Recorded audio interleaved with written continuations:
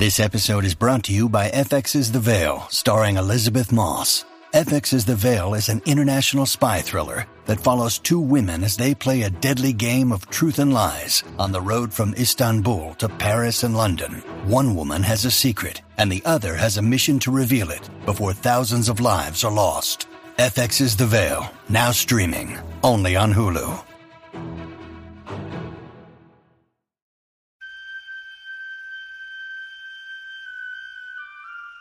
The poem says, "Human voices wake us, and we drown." But I've made this podcast with the belief that human voices are what we need. And so, whether from a year or 3,000 years ago, whether poetry or prose, whether fiction or diary or biography, here are the best things we have ever thought, written, or said.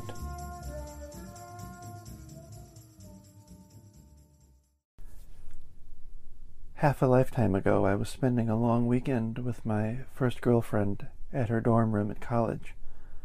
And I came to relationships later than most, it seems. So I was well used to loneliness. But what I wasn't prepared for was the loneliness that came over when I couldn't fall asleep after she had. And I can still really remember the feel of that room and the sounds that were coming in outside of people who were still coming and going late into the night. And ever since then, that kind of experience has repeated itself. To now, it is the experience of being awake long after my wife and daughter have gone to sleep. And I've written about this quite a few times. And these are 5 poems from a book called School of Night that are about that feeling, the weird sort of paranoia and at the same time sense of revelation and creativity that come from being awake at night alone. And the first poem is called Mr. Cassian, the Pear and the Bird. Someone entered our yard and left a pear on the driveway ledge, a pear dipped in ants and already well chewed and a few days old. Someone entered our yard and left a bird, or the fetus of a bird, it was so small, some sad, wrinkled, pink body on the path, up from the garage going towards the front door. I went to pick it up with a shovel, a small, hard shovel to slide underneath. But the warm day had already baked it to the ground, and I was sure someone watched me as I was so careful to peel it up. Someone entered my yard and took my mail. Someone opened the gate at 8 at night that leads alongside and behind the house. Someone crawls in and sets off the floodlights beneath my bedroom window and wakes me. I don't know when, for I don't know how long. Someone stands underneath that awful light, chewing pears and with a pocket full of birds, dropping these breadcrumbs for me to decipher. And the second poem is called Mr. Cassian's 24th Dream, and this gets into the exhilaration and revelation part.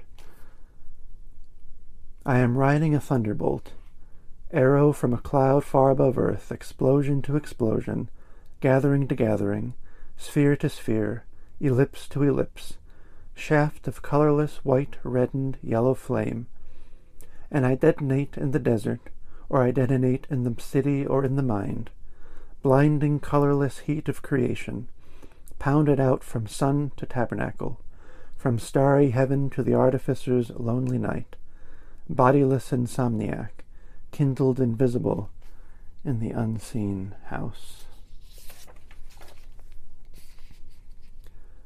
And this is Mr. Cassian, the Living Fire.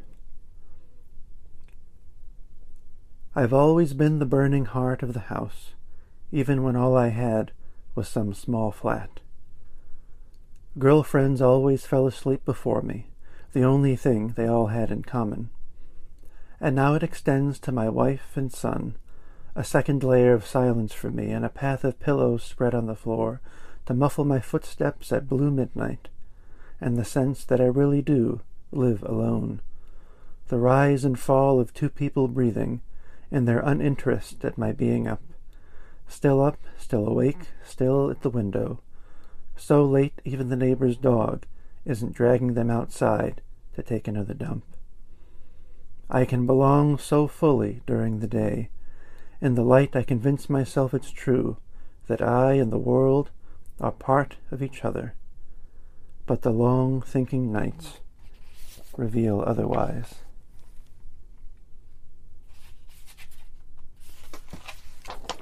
And this is Mr. Cassian's quiet house. And this is a part in the story when his family has left him, so it truly is a quiet house. The quiet house is mine. I will have one winter here without noise, only the furnace waking to spin, and whispering deep in its heart, a huge warmth like the coil inside me, that will unwind in a year, or burn out to suffocate. The quiet house is mine. Wind howl, speaker hum, bare feet, book close, lamp click, swish of sheets, lock shake, door shutter, bees on the other side of the screen in summer. No conversation, no fighting, no crying, no cleaving, no small talk, no talking, no need to talk or to try to talk any more, except for the vocabulary of alchemy, except the interior oscillation, except the Kabbalah and creation from syllables, syllables juggled like balls of light, or handfuls of numbers tossed in the air. The quiet home is mine, and I will not be without company. And the last one towards the end of the book is Mr. Cassian's 159th dream. I'm swimming so that I seem to dissolve. No elbows and no knees, only ripples.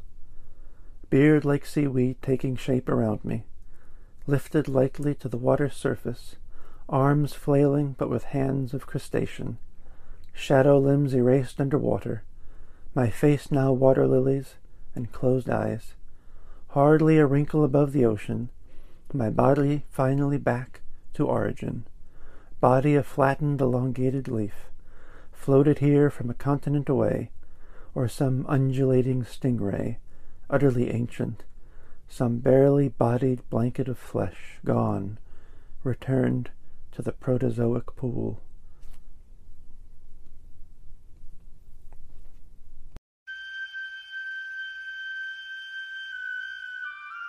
Any comments or suggestions for readings I should make in future episodes can be emailed to humanvoiceswakeus1@gmail.com. Links to each work used in this episode can be found in the episode description. If you enjoy Human Voices Wake Us, you can subscribe wherever you find your podcasts. The music here is Duke Ellington's Arabesque Cookie.